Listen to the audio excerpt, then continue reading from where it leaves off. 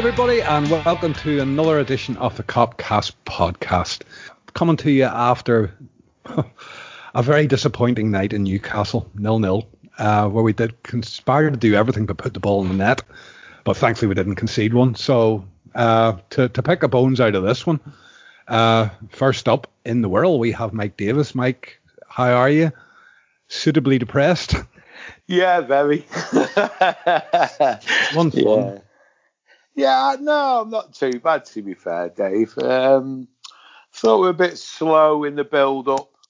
Didn't shift the ball quick enough. So it allowed Newcastle to do what West Brom did, just camp and wait for us. I thought we needed to shift it a little bit quicker. We'll get into it as we go. There's plenty to pick through. And next up in Liverpool as well, we have Jay Reid.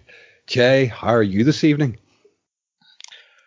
Happy New Year's Eve, as it is for us UK citizens. Oh yeah, you've gone to this tier 3 thing. Oh yeah. If only we could get 3 on the board tonight, that would have been nice, wouldn't it? Other than the usual moans and groans of a grim match and the grim society we're living in, all good here. Week off work, which is nice. So we'll try and put together half an hour, 40 minutes worth of conversation about that dire performance.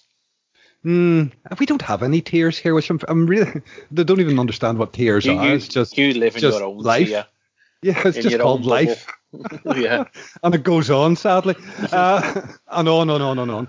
But other than that, Andy Bell's with us as well. Have you finished your toasty yet? Can we talk to you? What's the crack? Yeah.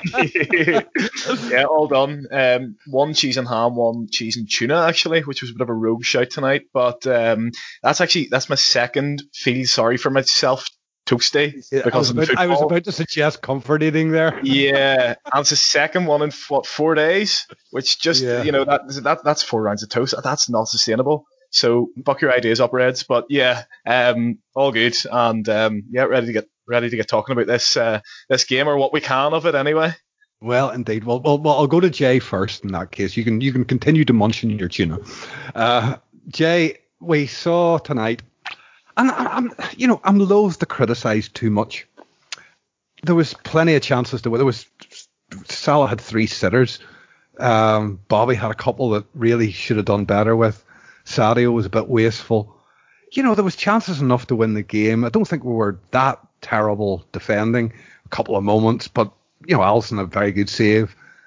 But there's just something that's, it didn't tonight, and it's the first time in a long time feel like the team that was going to go and lift themselves up and go at it and get the points. And we'll talk about Thiago coming on as well as we go through, and he did make a difference. But even at that, there was just something about tonight. You just got the feeling that it was going to be one of those nights. Their goalkeeper did exceptionally well. As I say, we did everything but score. But behind all of that, there was a sort of a lackadaisical, especially in the first half approach.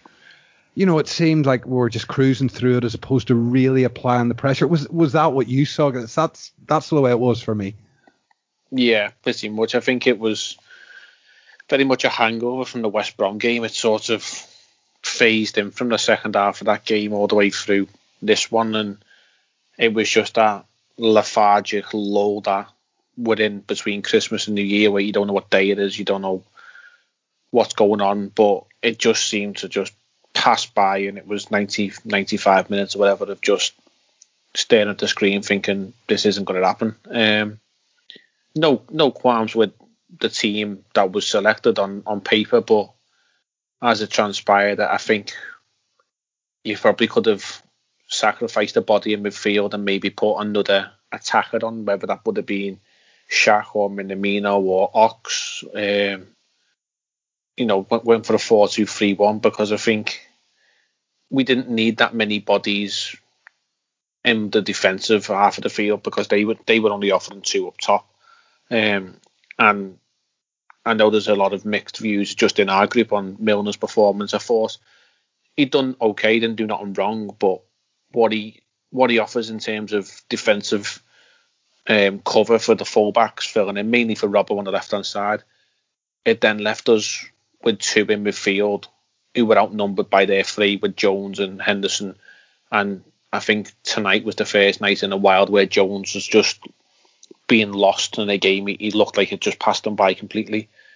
And then Bobby was trying to drop in and fill that extra gap, but then that leaves you with Salah and Mane, 2 versus 5, 2 versus 6 even at times, and we were just outnumbered. Like, credit to Newcastle where it's due. They took West Brom's play sheet and just said, okay, we're going to sit 7 or 8 men at the back, beat us, and we couldn't. And that's where I think if we had our time again, we would have maybe lined up with a 4-2-3-1, put the likes of Minamino or Shaq in there, someone a bit more clever on the ball who pick up these pockets of space and create an extra body and draw the odd defender out and maybe create a bit more space. Not that we didn't have our chances, we didn't take them, but just more confusion, more attacking impetus. And I think we were all salivating at the fact that Palace game went 7 goals, and we expected the same tonight. And apart from the goals, it was not too dissimilar performance, because we were average in the first half of that game.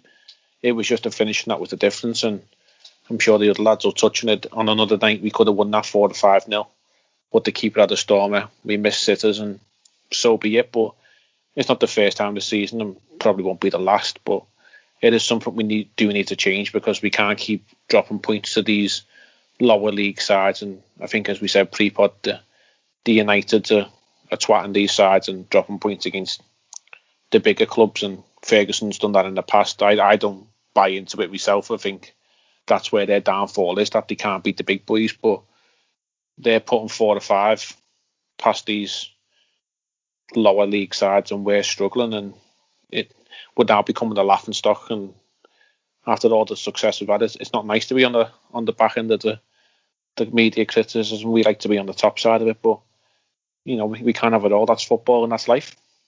No, and you're right. For me, I think, Mike, the narrative, certainly, like I would watch an awful lot of the stuff on YouTube, all the BT Sports, BN Sports. I watch them all. And there has been, I would class it nearly as a souring of relationship towards Liverpool, or a souring of warmth. It's the typical sort of British media. They build you up so as they can tear you down, and they get much more fun in tearing you down. And, given that, we don't need to tell anybody about our injuries at the moment and coming back. But tonight we saw a team come out there with young Nat Phillips. And I think a bit of a surprise to me was seeing James Milner actually starting after being away injured. It's quite rare that Klopp does. I think he tends to ease them back. I don't think Milner had a terrible game. And I saw young Phillips, a couple of comments on Twitter that they weren't pleased with him. I know he's no Virgil van Dijk, but he to me had a couple of moments maybe where he was a bit ropey, but other than that, he seemed to be okay considering the targeting that Newcastle put him under. Yeah, I thought he did okay. Like you say, he's no Van Dijk. He's not very comfortable on the ball, and I think they targeted that, didn't they? He was wasteful a few times, but he won his headers in the air. He did the simple stuff, which I think what Klopp got him in for, didn't he? I think with Milner, that was a shock to me as well, Dave. Actually, I was surprised at Milner coming in. And like you say, he did drop back and cover for Robbo a lot. And it was just too much for Jones, like Jay was saying, for Jones and Hendo in midfield. I thought the game completely passed Jones by. He looked well out of his depth, which we know he isn't. But I thought tonight he really looked out of his depth. Like you say, do you think that's too much football at that level, Mike? I know you work with younger players and whatnot. Like he's come in and he took tentative steps and he's impressed over a number of weeks. And he's taken not a step backwards, but he wasn't particularly good tonight, as we've all said. But do you think that's just a normal part of development for him? Yeah, I do think it's been too much football. Yeah, I'm quite. As you know, I do a lot with kids football, and I'm very watchful of how much they do play. And I think he has played too much. He is a kid. He is learning. Do you know what? I've got a feeling that mistake of West Brom was playing on his mind. But he's going to make them mistakes. He's a kid. He's learning as he's going on. You've got to allow him to make these mistakes so he improves and doesn't do it again. I tell the kids all the time, if they make a mistake, right, you won't do it again now. You'll think before you do it. And I don't think it's anything different for Jones. I think moving on like to Arnold, I thought his crossing was poor today. But again, people forget he's a kid. He's still a kid. Just because he's not rightfully, he should be as good as he is at his age. But he's probably in the top 5, definitely, in the world right backs. But again, I've seen him get slated tonight on Twitter. And I'm thinking, well, this is a young kid. He's not going to get his crosses perfect every time, is he? I think people are too quick at jumping on the kids' shoulders. They forget that they are kids and they're learning the game. I mean, how good was Van Dijk at 20? Do we know? Was he going to be the player he is now? According to Burrell, he was dreadful at 20 and really slow as well. So there you go. Yeah, well, there you go. You've answered that question, and now look at him. He's the best in the world. I just think people need to give these kids a bit of slack. I didn't think Phillips did too much wrong tonight. Like you say, I did think the game passed Jones. I would have hooked Jones at half time, actually, and put Thiago on. I thought the midfield was a bit negative myself tonight. I don't know. I'm one of these. I don't think Milner and Endo can play in the same team. That's just my personal opinion. And we were wasting. Yeah. I think. I don't know. I just don't think we work together with them two. See, I like Gini and Endo. I think they complement each other perfectly. And I think when he come on, I think before Thiago come on, I thought we upped it. Gini gave us that extra little, he supports the forwards. He was here, there, and everywhere. I going on about missing the chances. I don't know if you saw it, Dave, but I picked up on it and I commented in our group when Marnie missed that chance. The goalie hooked his leg. If he'd gone down, I think it was a penalty. Did you notice that? I didn't notice that myself now, and I'd be very and put it like this. From early on, I was quite happily looking for penalties. I was like, sure, just have a shot from outside the box. Might hit a hand. Utter desperation, and that desperation grew throughout the game because, like, even when Thiago came on, Andy, like for me, it was getting dark. It was like we could play here until this time tomorrow, and we can try to do everything perfectly, but the ball won't go into the net.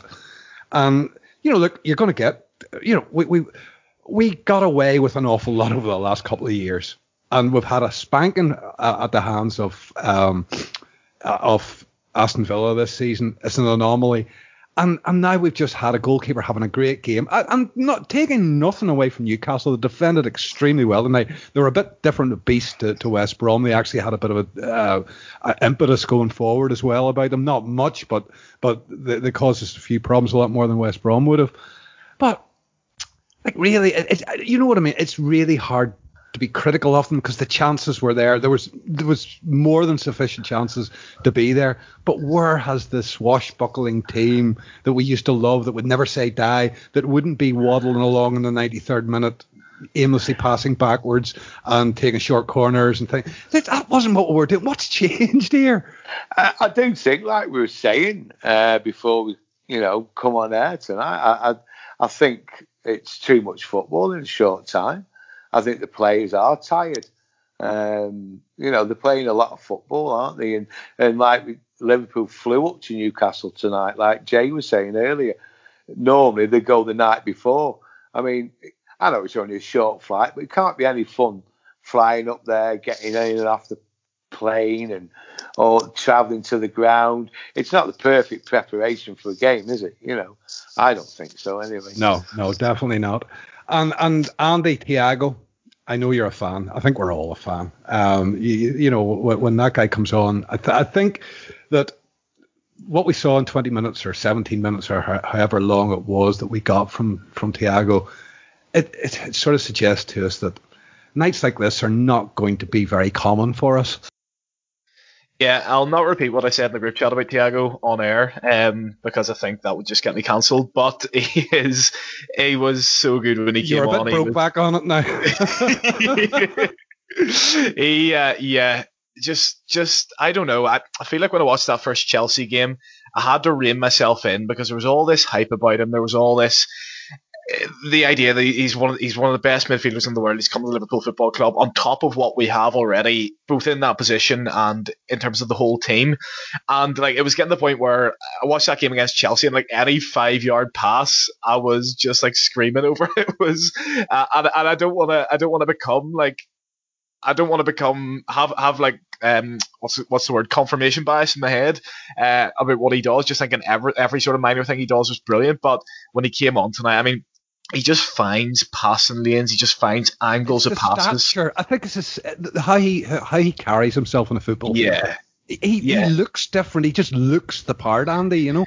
He does, and Newcastle know that. I mean, look, everyone's watched the Champions League, everyone's watched international football over the last 5-10 years. Everyone's watched Pep's Bayern Munich and Thiago at Barcelona. So everyone knows what this guy's all about, and everyone knows what he can do, and he does have that aura about him. And even when teams are showing him that much respect, you know, they're standing off him because they know he can pick a pass from more or less anywhere to anywhere he wants, and that's just sort of what we saw tonight.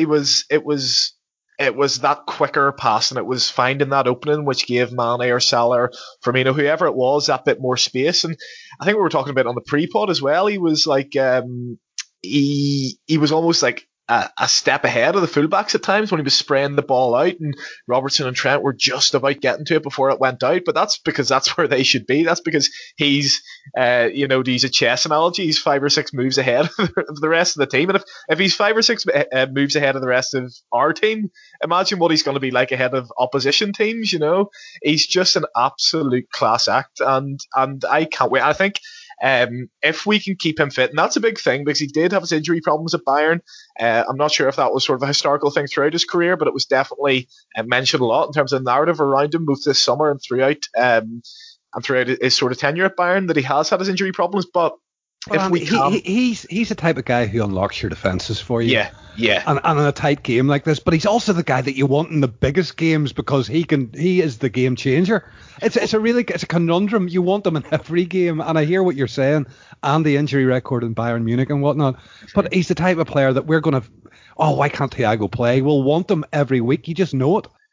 And you just even look at the games he's played, even forgetting tonight. I know he's only played the 2, but in that Everton game, you know, when it goes 2-2 and Everton are sitting everyone behind the ball last 10 minutes, and he picks that unbelievable pass to Mane, which produces a goal that never was, and like that's what he's gonna offer to this team. That's what he would have offered if Thiago Alcantara played 70 minutes against West Brom. We'd have won that game, no problem at all. We'd probably won it by a couple of goals because the angles of passes he finds, his control of the ball, his ability to, as you say, break teams down, break the lines, break through defenses, break through low blocks, is unparalleled in this league. It just is. The only man that can come close to him in terms of it is Kevin De Bruyne, and I think Thiago is very different players, very different roles, but I think in terms of unlocking those defences that you're talking about, Thiago is the best in the league at it. And if we can keep him fit, and as I say, it is a big if because we all know his injury record, but if we can and we'll have to manage his minutes, but if we can do that, then we could well be on for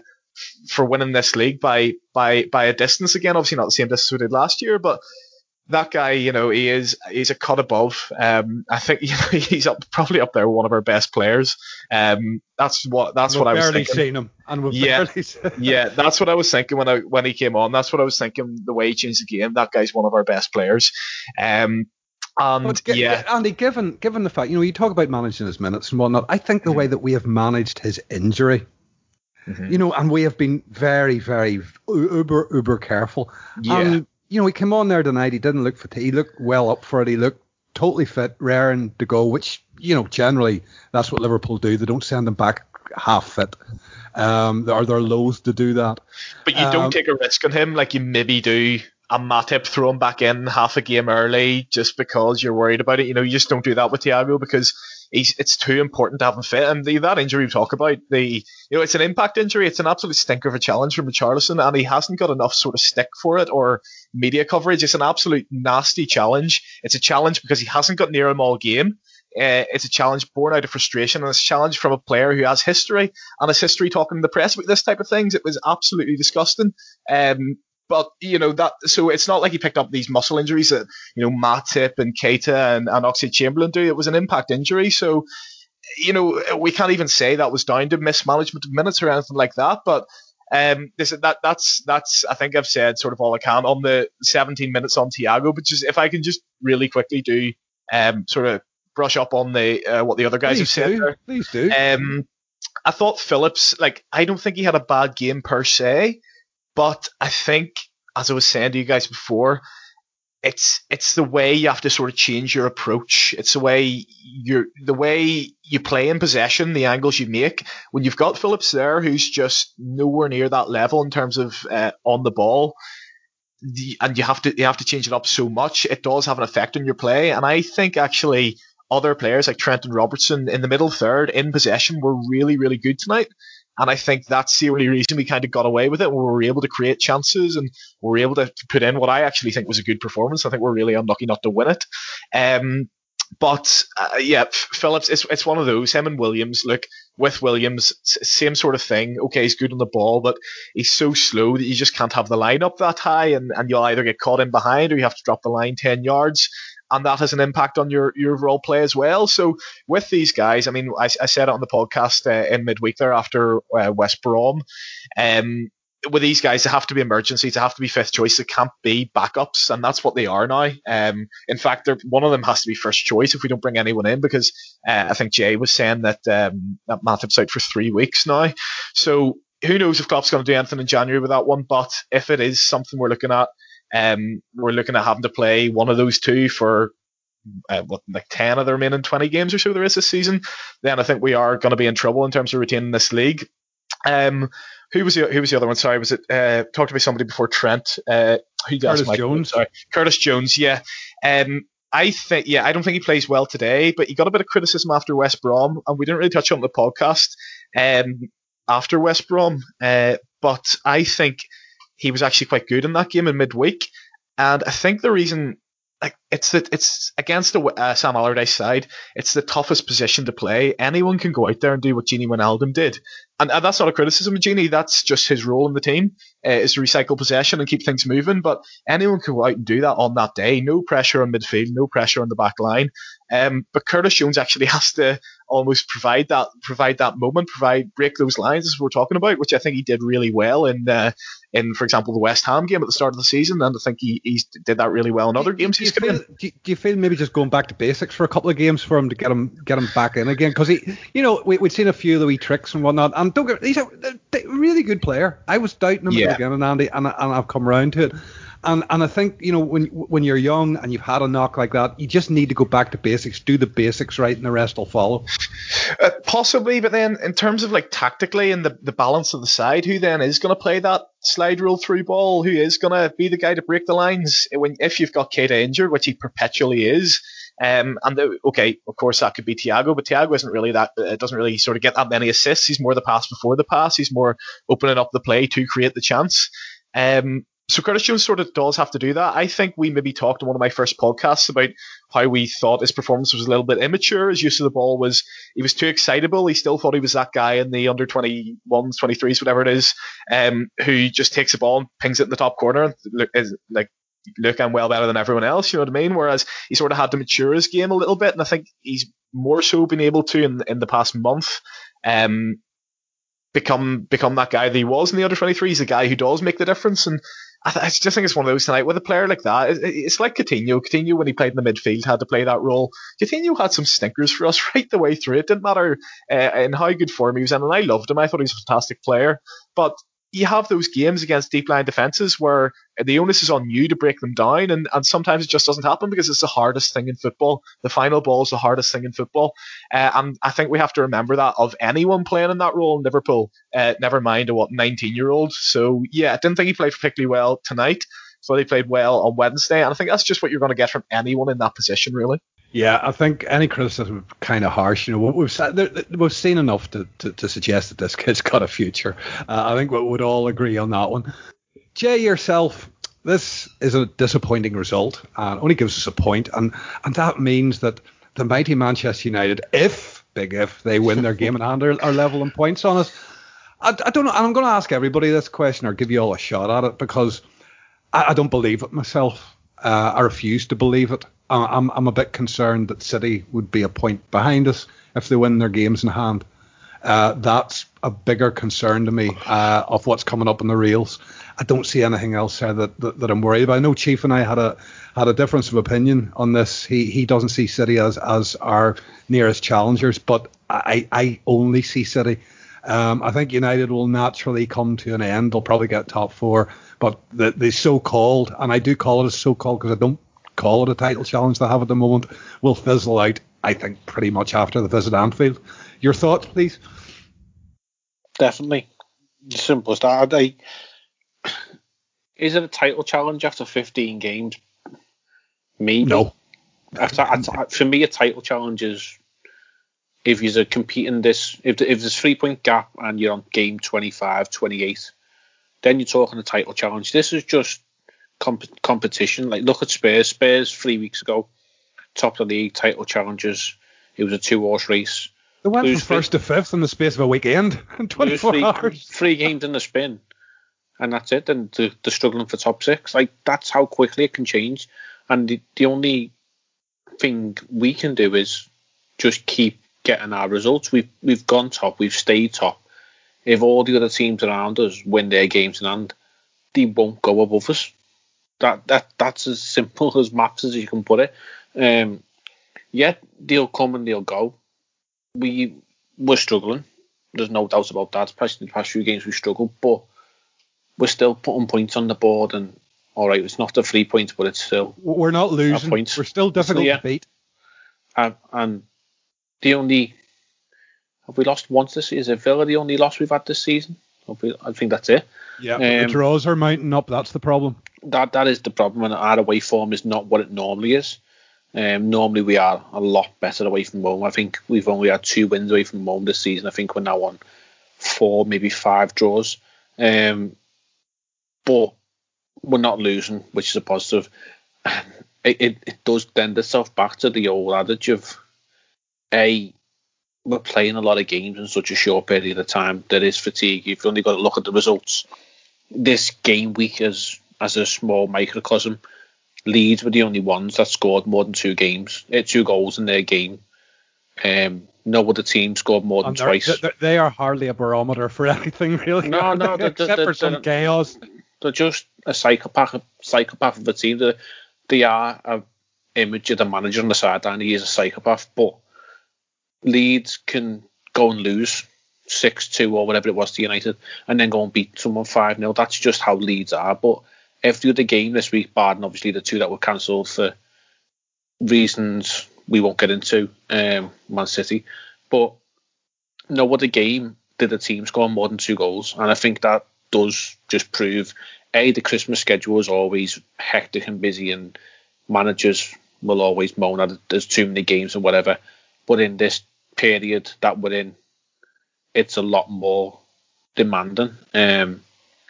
So it does lend itself to that, and for me, it does lend itself to there is no fans in the stadium now. It's well known Liverpool fans travel in numbers, they travel in voice. That's got to be a factor somewhere along the lines that there's no 12th man there. Even if you're playing away at Old Trafford, there's that 12th man. And look, it's quite fine if you're doing this, but look, I've been in Anfield many times. I've been all our grounds, and our away support is excellent. I hear what you're saying, but are you suggesting that it's not a level playing field, that we could suffer more because our fans are better? And I truly believe that. Maybe, but I think it's natural competitive animalistic nature of if you're in a competitive situation and you'd run off adrenaline, if the fans, even if you're playing in a hostile atmosphere, let's say Old Trafford or Goodison Park. I can drive you on. That can drive them on. It's just volatile and there's noise. It naturally just gets the endorphins going, gets the adrenaline pumping, and it might just give you that extra 2, 3, 4% that just pushes you to the edge. I mean, look at Villa Park last season when Villa thought they had it won in the 88th minute and we got 1 and we went 2-1 because Villa fans are screaming for the final whistle. Liverpool fans are screaming for us pushing on, and it's just natural noise, it's natural adrenaline, and that extra couple of percent can be all it takes. And I think it's been underestimated how much the lack of fans is there. And then I know we had a couple of thousand over the weekend and a few other games, but it's nowhere near what a full stadium is. Whether you're playing home or away, that noise, you can't replicate that. And I think that is a big factor that a lot of people are missing. But it's for everyone. You can't just say it's for us, but it is for everyone. And I think if you look at Klopp, like I said with Leeds, with a reflection of the manager on the pitch, Klopp feeds off the fans as much as the fans feed off him and the team. So it works hand in hand, and I think that's just something that's being lost in the whole mire of this mess that we're in. But it's no legislation for dropping points. It's just what it is. But getting back to United, I don't see them as long-term challenges. Like, you know, they can win 3 or 4 games in a row and all of a sudden Ollie's the next Ferguson. They can lose 2 out of 3 and all of a sudden he's down there with David Moyes and Louis van Gaal as a big flop and they want him out the door quicker than he got in. So that just shows exactly what they are. I'm sure you're the same as me. You're quite happy to see them hovering around 3rd or 4th, keep him in a job, because while he's in the job, they're not threatening us in any way. No, not at all. I mean, like, Spurs is the classic example. They come and went as quick as Christmas comes and goes. You know what I mean? It's there and it's gone in the blink of an eye. And I think United have got a couple of games coming up in over the next 2 weeks. They've got City in the League Cup. I don't even know what it's called now. And then they've got us in a couple of weeks. And all right, they've got a few favourable fixtures in the league, but their season rests on that game against us. I know we've still got to go to Old Trafford, but they've got to come could be to well Anfield. Over by then, Jay. They've got to come to Anfield, and like that game last season was the game that I'd say most of the fan base had that belief that we're going to win the league. That was when it burst out, and that'll be in the back of their mind, even though there's no fans there. They will have in the back of their mind that we won the league against them because we did, and that's the motivation that Klopp should be using. Look at the game last season. You sealed the deal last season when you beat them. All right, it wasn't mathematically done, but mentally, everyone thought that's it. Now it's done. Go out and prove a point, and that's all the first time. It was the first time we're going to win the league was chanted all year after Salah's goal in that 2-0. Yeah, and I don't even want to tell you what state my legs were in because they were bashed off a chair and people were hanging off my neck. But it was that moment, and that's all the motivation that the lads should be, is show them that game back, or show them that last 5 minutes back from that corner to Alisson slide on his knees and the whole reaction of the crowd, and just say, that's all you need on that pitch. There's nothing more, nothing less. There's no fans here, but go and give it to them at home. Go and just show them that. And I just don't see anyone else challenging us because we're missing so many, but we've got some maestro about to come back into midfield, and if he can stay fit, I don't even want to begin to think of the strings he's going to pull. He'll have the whole league in his hands because he's that damn good. 17 minutes tonight, and he was much better than any other player on the pitch. So what's he going to be like in 2 or 3 weeks' time when hopefully he's fully fit? I dare to think how good he could be. And people have salivated about Kevin De Bruyne, but this lad's something else. Yes, he is. You can do a whole podcast on him, to be fair. Mike, yourself, where are you on the United City conundrum? Would you agree that our eyes should be more firmly fixed on City than they are on United? Oh yeah, definitely. United are not in the race. They just did. I think if that Fernandes gets injured, United just drop down the league. Everything goes through him. Everything. I think I know it's daft to say, but I think they're a one-man team. I don't see him being anywhere near us come February. I think they'll be completely out of it. I think there's only City can get near us, but I even think they're behind us this year. I think we're far superior. We're just having a bit of a bad run of form, but we're not losing the games, are we? We're still collecting the odd 1 point here and there. We're still top of the league. We've still only got 1 loss, which is a freak result. I can't see that happening again. That kind of scoreline. And going back to what you were saying about the fans, I don't think, go back to the Everton game, Everton with a full stadium can't play like that against Liverpool, and we would just then take them apart with counter-attacking football. And I think United, look how they've been. I think the crowd would get on their back. I mean, that City game against United, I mean, everyone went to sleep, even the players, didn't they? The crowd would be on the back, and I think City would probably win that game. And I agree again with Jay.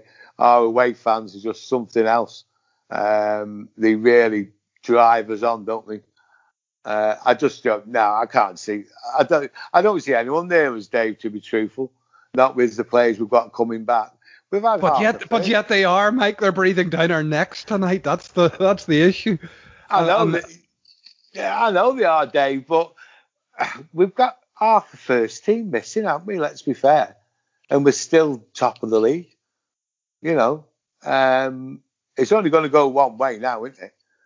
Don't you think? I think we're having a bit of a blip. Other teams are going to have blips. And any team that's been close to us when they come to Anfield, Leicester, they were going to give us a game. Wolves were going to give us a game. There's only the City game, which probably will turn out to be a good result at their place, 0-0. Beat them at our place, took 4 points out of 6 against them, haven't we? Which is what you've got to do, haven't you, against your local close rivals. You've got to win them top games, haven't you? I just think when United come to us, I think we'll do to them what we did to Spurs. Just blow them out of the way and just say, right, this is what you've got to do to beat us. Yep, and it'll be ugly and it'll be horrible, and we know that, but we'll probably end up winning it. Andy, yourself on this one. You know, I think the last pod I did with Neil and Dave, we talked about this new pragmatic Manchester City that's come out of the woodwork from nowhere, playing a very different style, certainly conserving a lot more energy, very un-Pep-like type of football. But would you be in the camp with the rest of us that they look like the challenge? They look like capable of grinding stuff out in a different way that they didn't maybe in seasons past. Yeah, right from the start for me, Manchester City have always been the one. They've always been the one team I look out for the results. They still are. Because of the way the seasons have been in the last few years, where it's been just us and City going for it, there was only 2 games you were interested in every week. It was our game and it was City's game. And you were watching our game and you were watching City's game to see if they dropped points. And all other football, like I used to get properly buzzing when United lost or dropped points. I still like to see it. It still sort of makes my night, but it's not the same way as what it was when they were competitors or when they were miles ahead of us. You know what I mean? In terms of like Man City, yeah, it has been a more pragmatic approach this year, and I think it's because obviously last season it was us who had the more pragmatic approach relative to them, and teams sort of realised they could get at Manchester City's defence. And you know, a Virgil van Dijk, you only find one of them every 10 years that you can buy, really, I think, for a team, and we've got it. And they, as much as I think Ruben Diaz is a good player, as much as I think they have some decent centre halves as well, I think Laporte's a very good player when he's fit. I think teams know they can get at Man City's defence, and I think Pep realised that he needed to protect that a little bit more. And people always think that Pep's this guy who has this one philosophy that he takes wherever he goes. It's not really the case. He's always adapted. He adapted when he went to Bayern.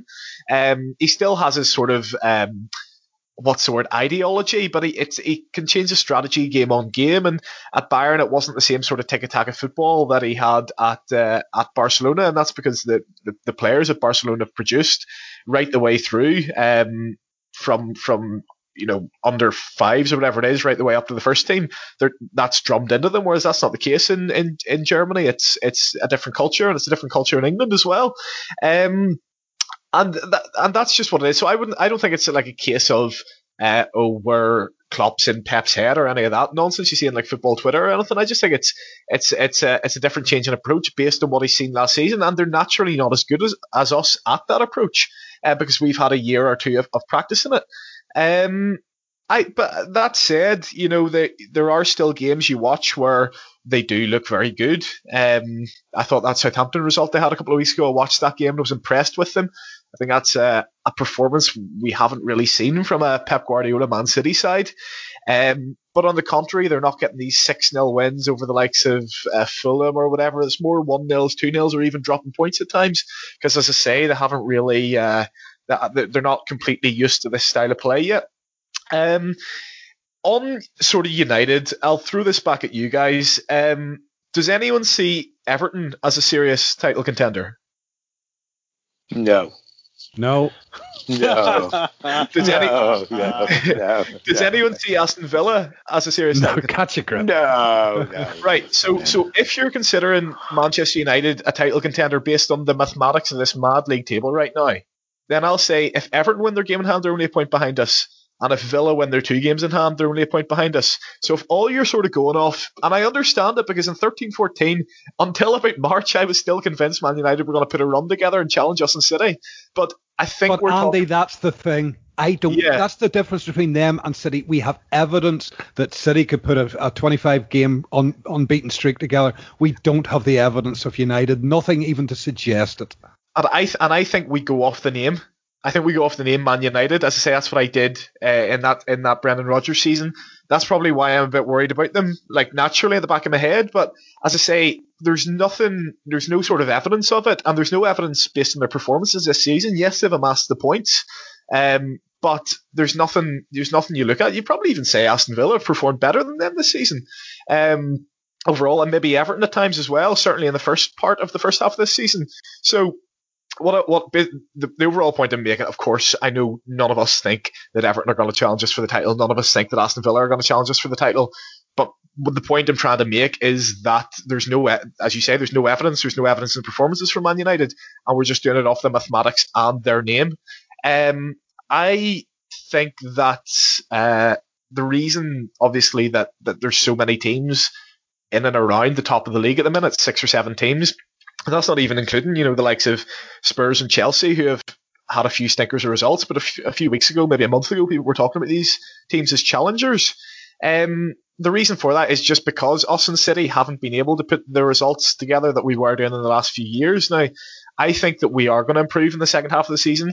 I think with Thiago coming back, with the fact that we're not playing an important game every midweek or every weekend, because we're pretty sure we're not going to risk anyone. We don't need to in the FA Cup, and that takes up 2-3 weekends before obviously the quarterfinals are played during Premier League games, and it all gets a bit messy, certainly for fantasy football. But I think it's one of those things where, yes, the games come thick and fast. Yes, there are no free dates to reschedule fixtures, and it is difficult. You still do have to prepare for these games, but it's not like you're playing Atalanta and Ajax, and these games you have to win, otherwise you're in the Europa League.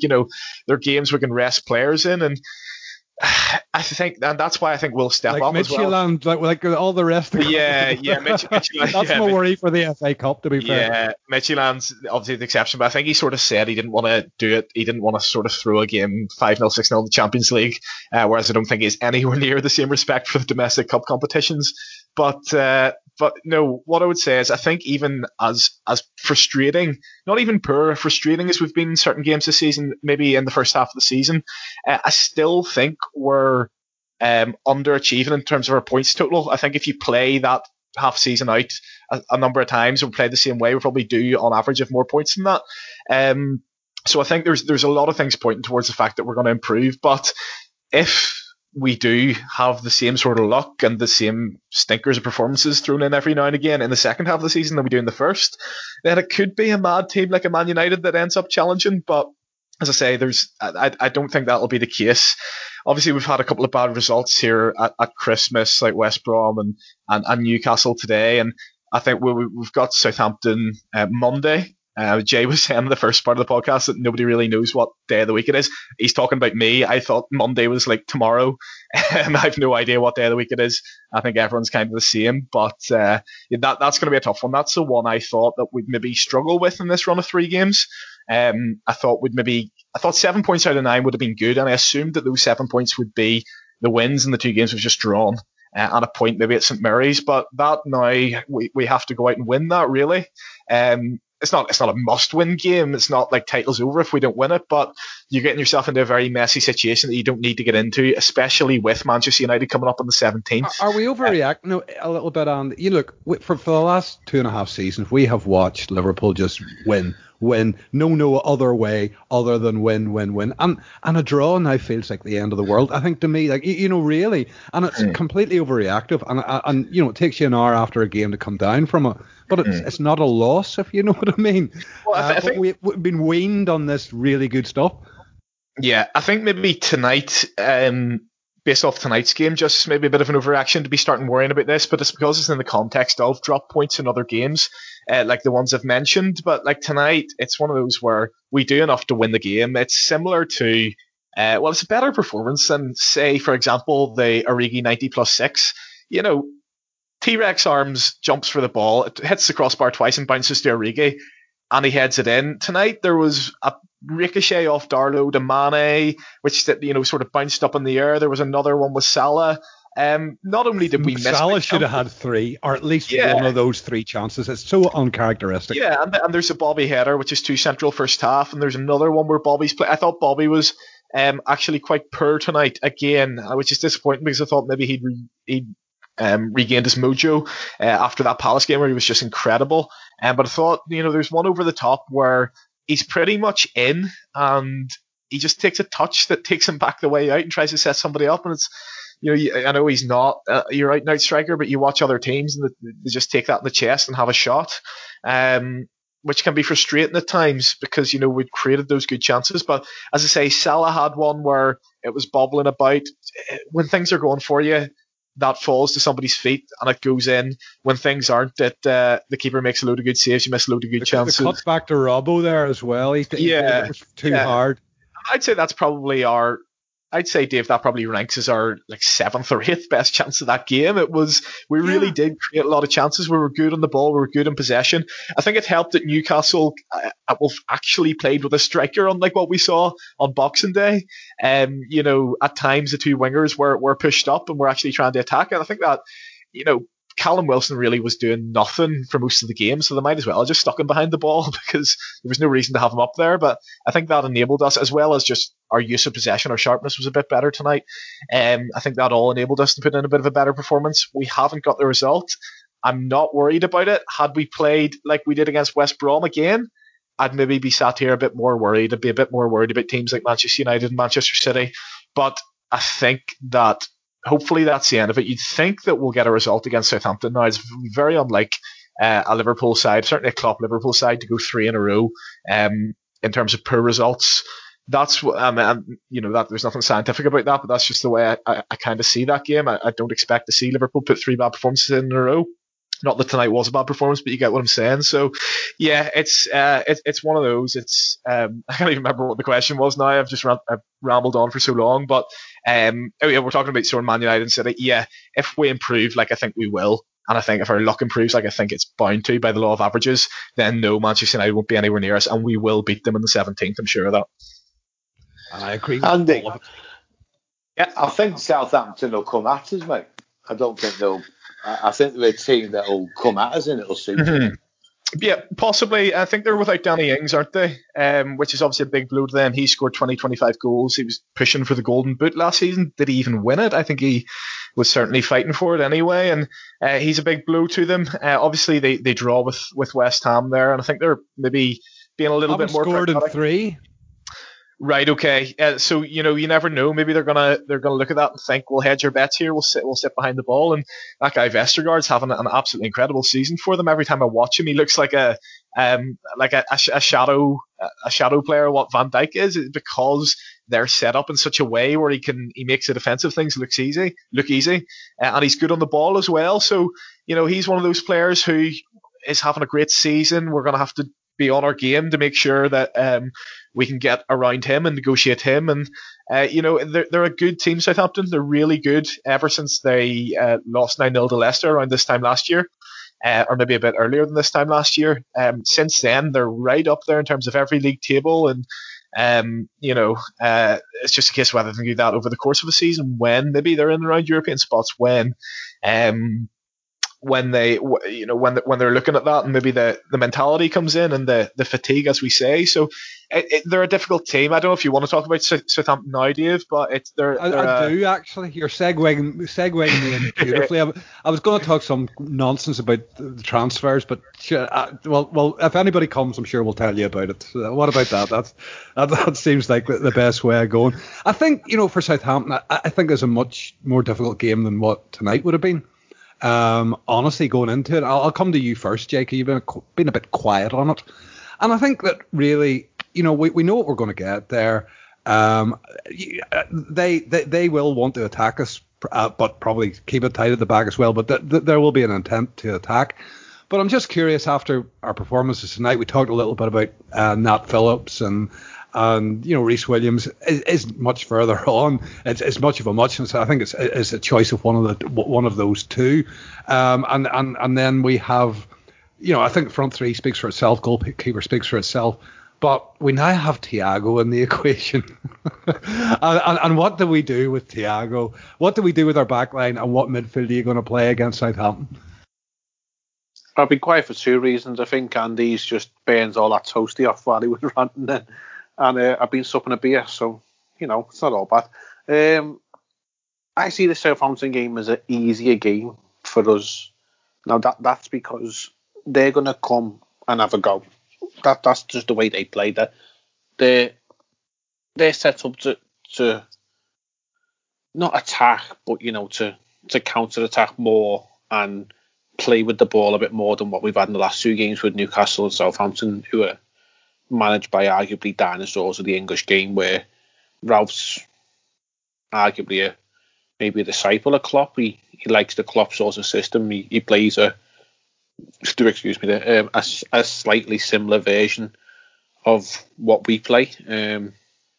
All right, they're missing Danny Ings and the goals have dried up for them, but they still like to try and play football, and that can be their downfall. Look at the Spurs game. I think it was earlier on this season where 5 or 6 Spurs put past them because they just carry on playing. That they only know one way.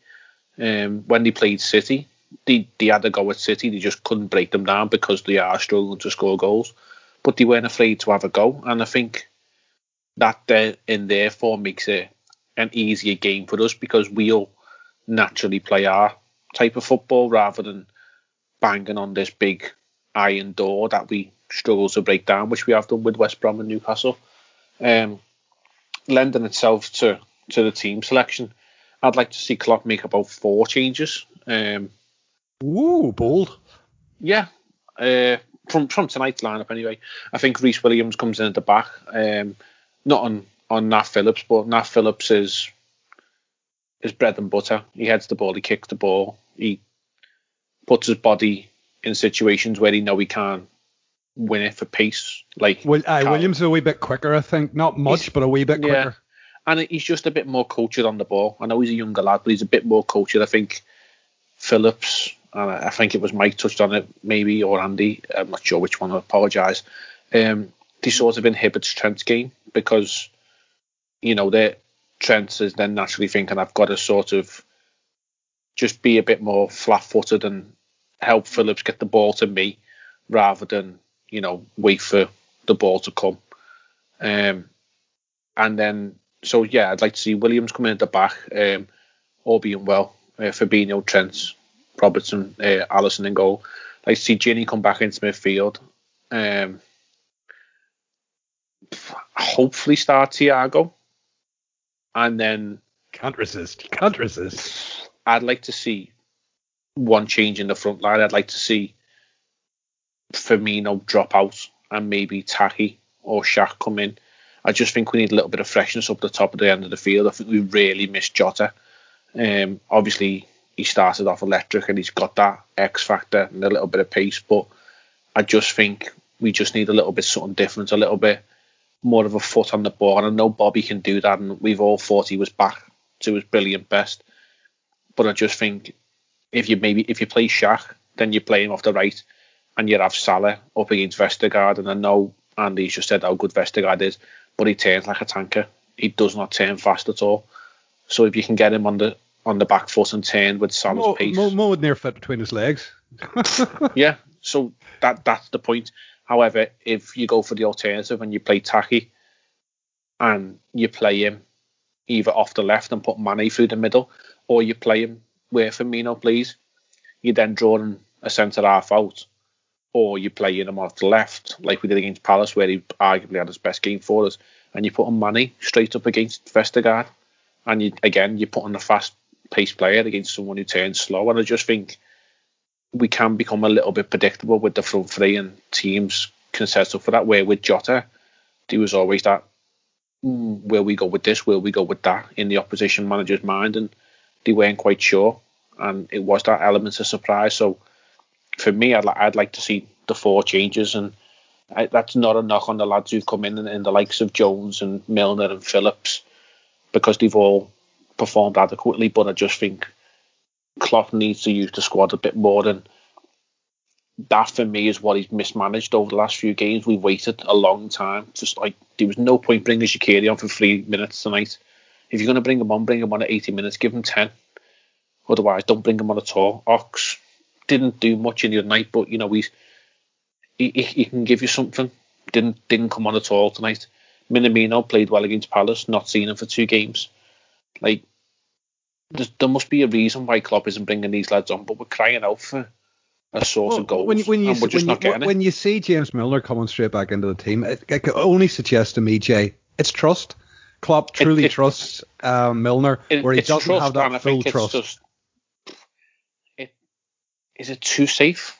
Has he just gone too safe? And I understand what Milner gives you with the freedom to break forward with your fullbacks, but he just doesn't give you enough in midfield for me. And I much prefer to see Milner coming off the bench for 15-20 minutes to shore up a game. I just don't think he gives you enough in midfield, and I think Mike said again, him and Henderson in midfield just doesn't work. They're too similar. They're 2 square pegs.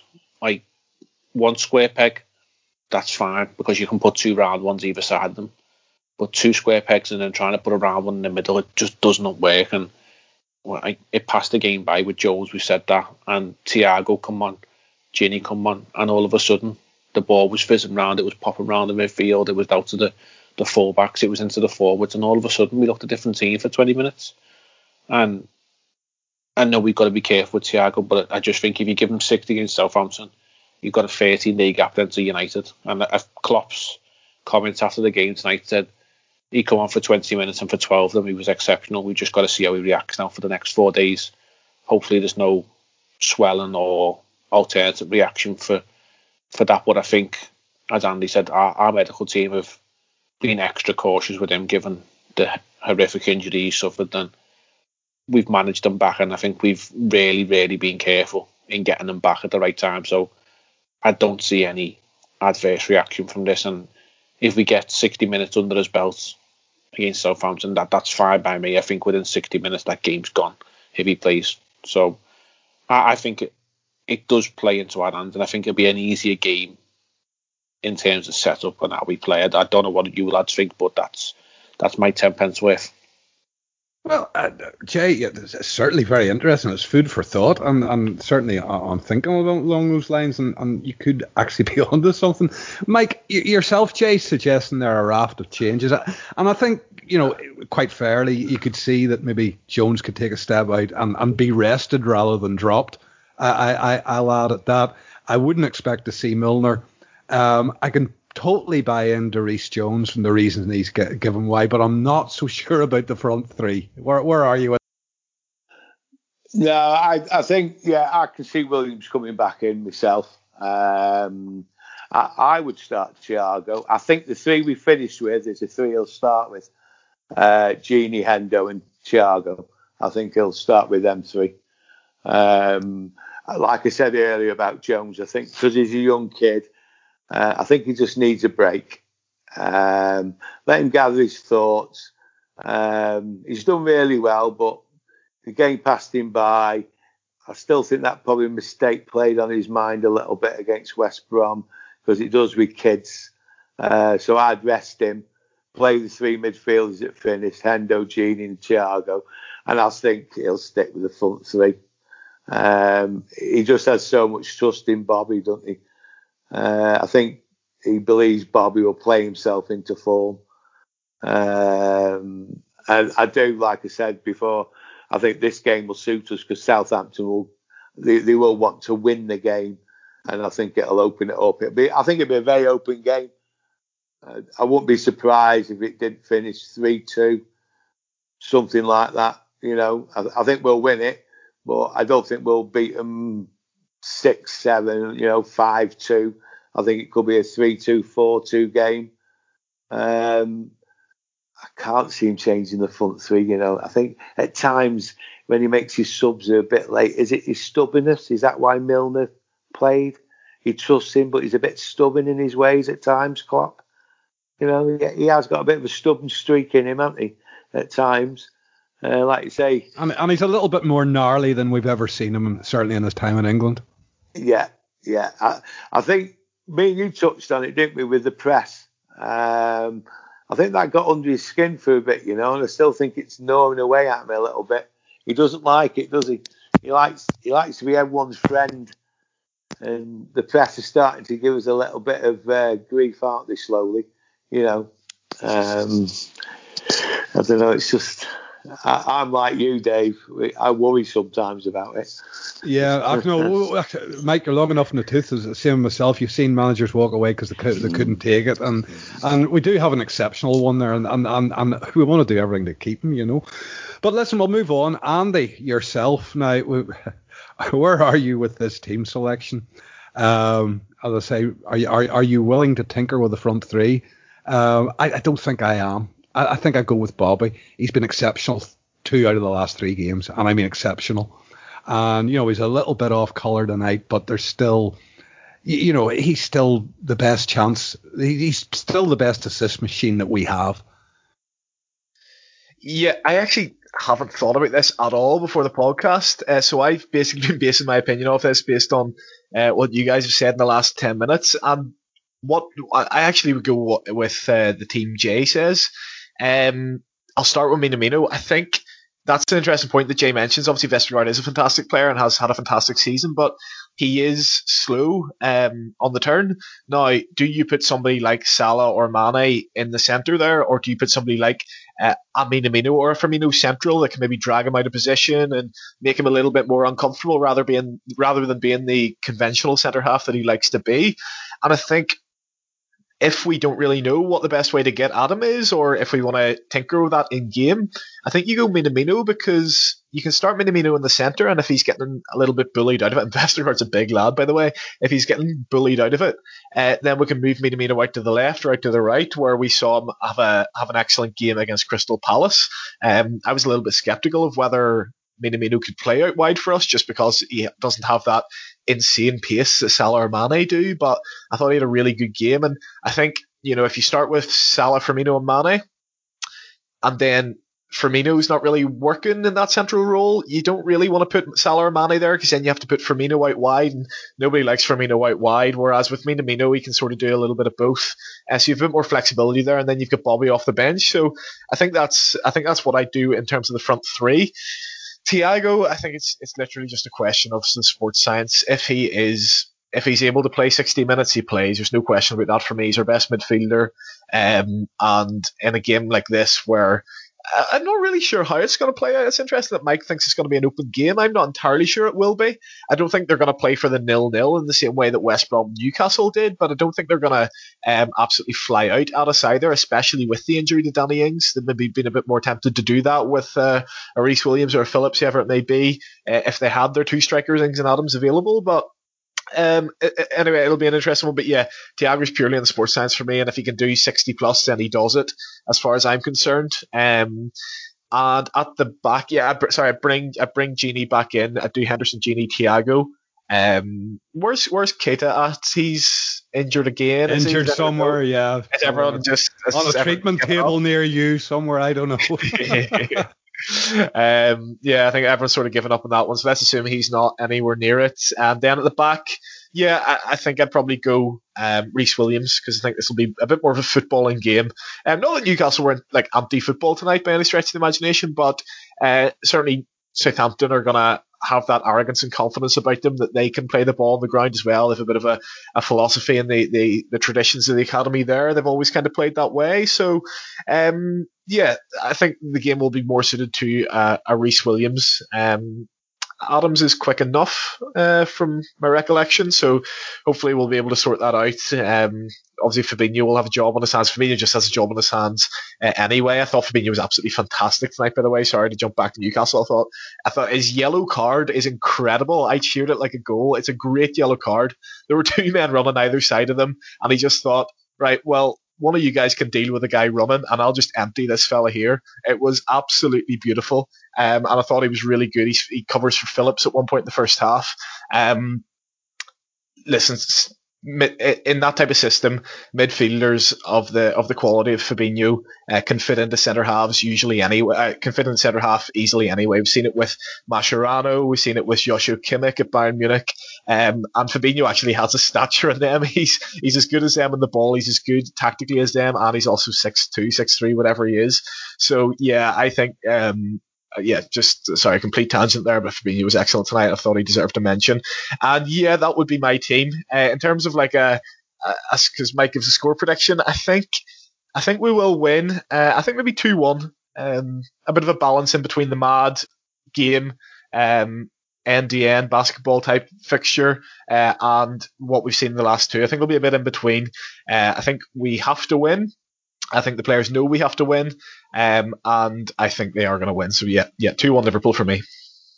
Interesting. I'll come to you now, Jay. But for my own, I think 1-0. Because I just don't. If we do get the goal, it's hard to see a second one at the minute. And it's away from home as well. Although with battered Palace 7, what am I talking about? But just again, that's anomalies like the 7-2. Jay, yourself, what do you think? I'm happy with the 1-0. I'd just take 1-0 right now.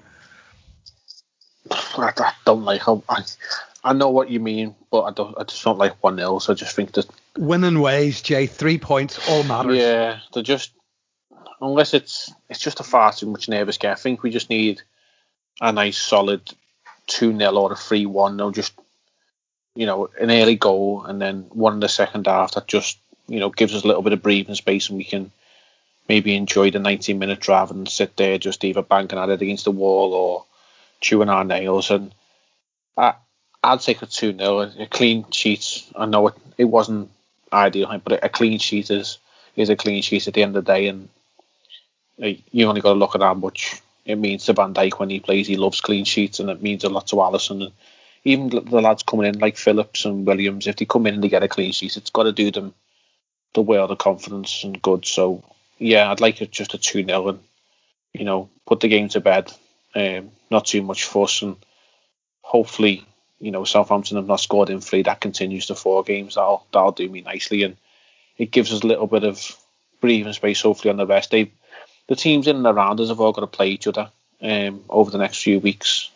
So there's points to be dropped there. We just need to look after ourselves. We've got 2 big league games in Southampton United coming up on the agenda. That's a must win. 6 points for me, and put them 6 points on the board, and you probably end up with a big gap again in terms of what's between us and the chasing pack, because they're all going to bicker with each other, and if we just deal with our business, then the rest just fall into place behind us. That's how I see it. Yep, and forget about the 4 points that we'll leave behind us this Christmas. and it's hard to. It's presents for everyone. Yeah, well, I suppose that. Look, I'm willing to take any one of those 4 scores that we've given, because they all have us winning, so I'm happy enough with any of those. Listen, we've rambled on. We're over an hour, so we'll leave it there, guys. Listen, thank you as always for your time. Pleasure talking to you, taking the time over Christmas and so on. And thank you again to the listener. And until after Southampton, when hopefully we're celebrating 3 points and back to winning ways, up the misfiring Reds.